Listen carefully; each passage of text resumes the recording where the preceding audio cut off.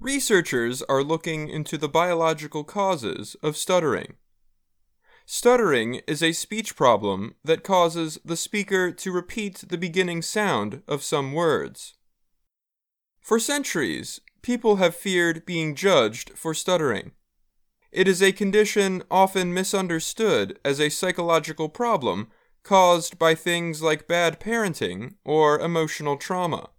But research presented at a recent science conference explores its biological causes, genetics, and brain differences. Stuttering affects 70 million people around the world, including U.S. President Joe Biden. Biden has spoken publicly about being bullied by classmates for his speech problem. He has said that overcoming his stutter was one of the hardest things he ever did. After a campaign event in 2020, he met a New Hampshire teenager who also stuttered, Braden Harrington. They ended up talking for an hour. Living with a stutter has not been easy, Braden told the Associated Press. I want to carry on what Joe Biden said to me, he said. That this does not define you, and that you can be much more than you see yourself as. Stuttering has been recorded as far back as ancient China, Greece, and Rome. But no one really knew what caused it until modern genetic science and brain imaging helped provide some answers. Researchers identified the first genes strongly linked to stuttering more than a decade ago. Imaging studies looked at brains of adults and older children. And in the last few years, University of Delaware researcher Ho-Ming Chow started looking at 3 to 5-year-olds.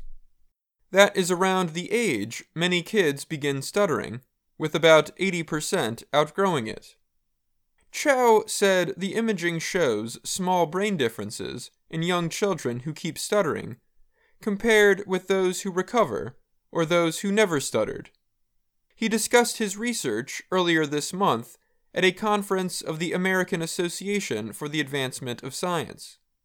For example, Chow and his team found that genetic mutations related to stuttering are linked to structural problems in the corpus callosum and thalamus areas of the brain.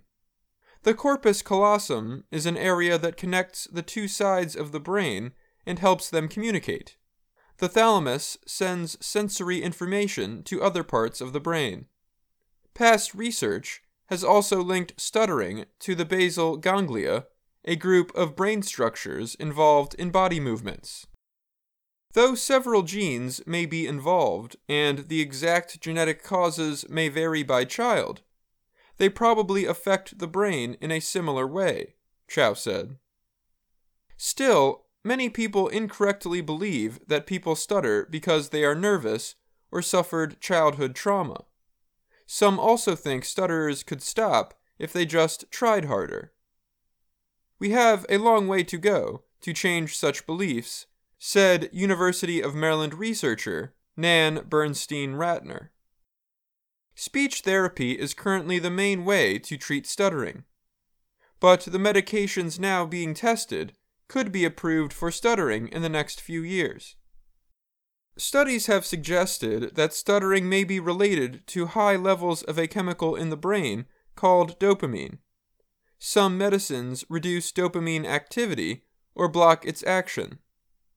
Holly Nover is a speech pathologist and member of the National Stuttering Association. She grew up trying to hide her stutter. Her 10-year-old son, Colton, also has a speech problem. She said many people will surely be interested in trying stuttering medications, but not her. She is happy with her life as it is, and says she has accepted her stuttering. If Colton were struggling and wanted to try medication as a teenager, however, she would be open to the idea. Braden, who is now 14, does not plan to try medication. Taking medicine is just taking away a part of you. Taking away part of your personality, he said. I'm Dan Novak.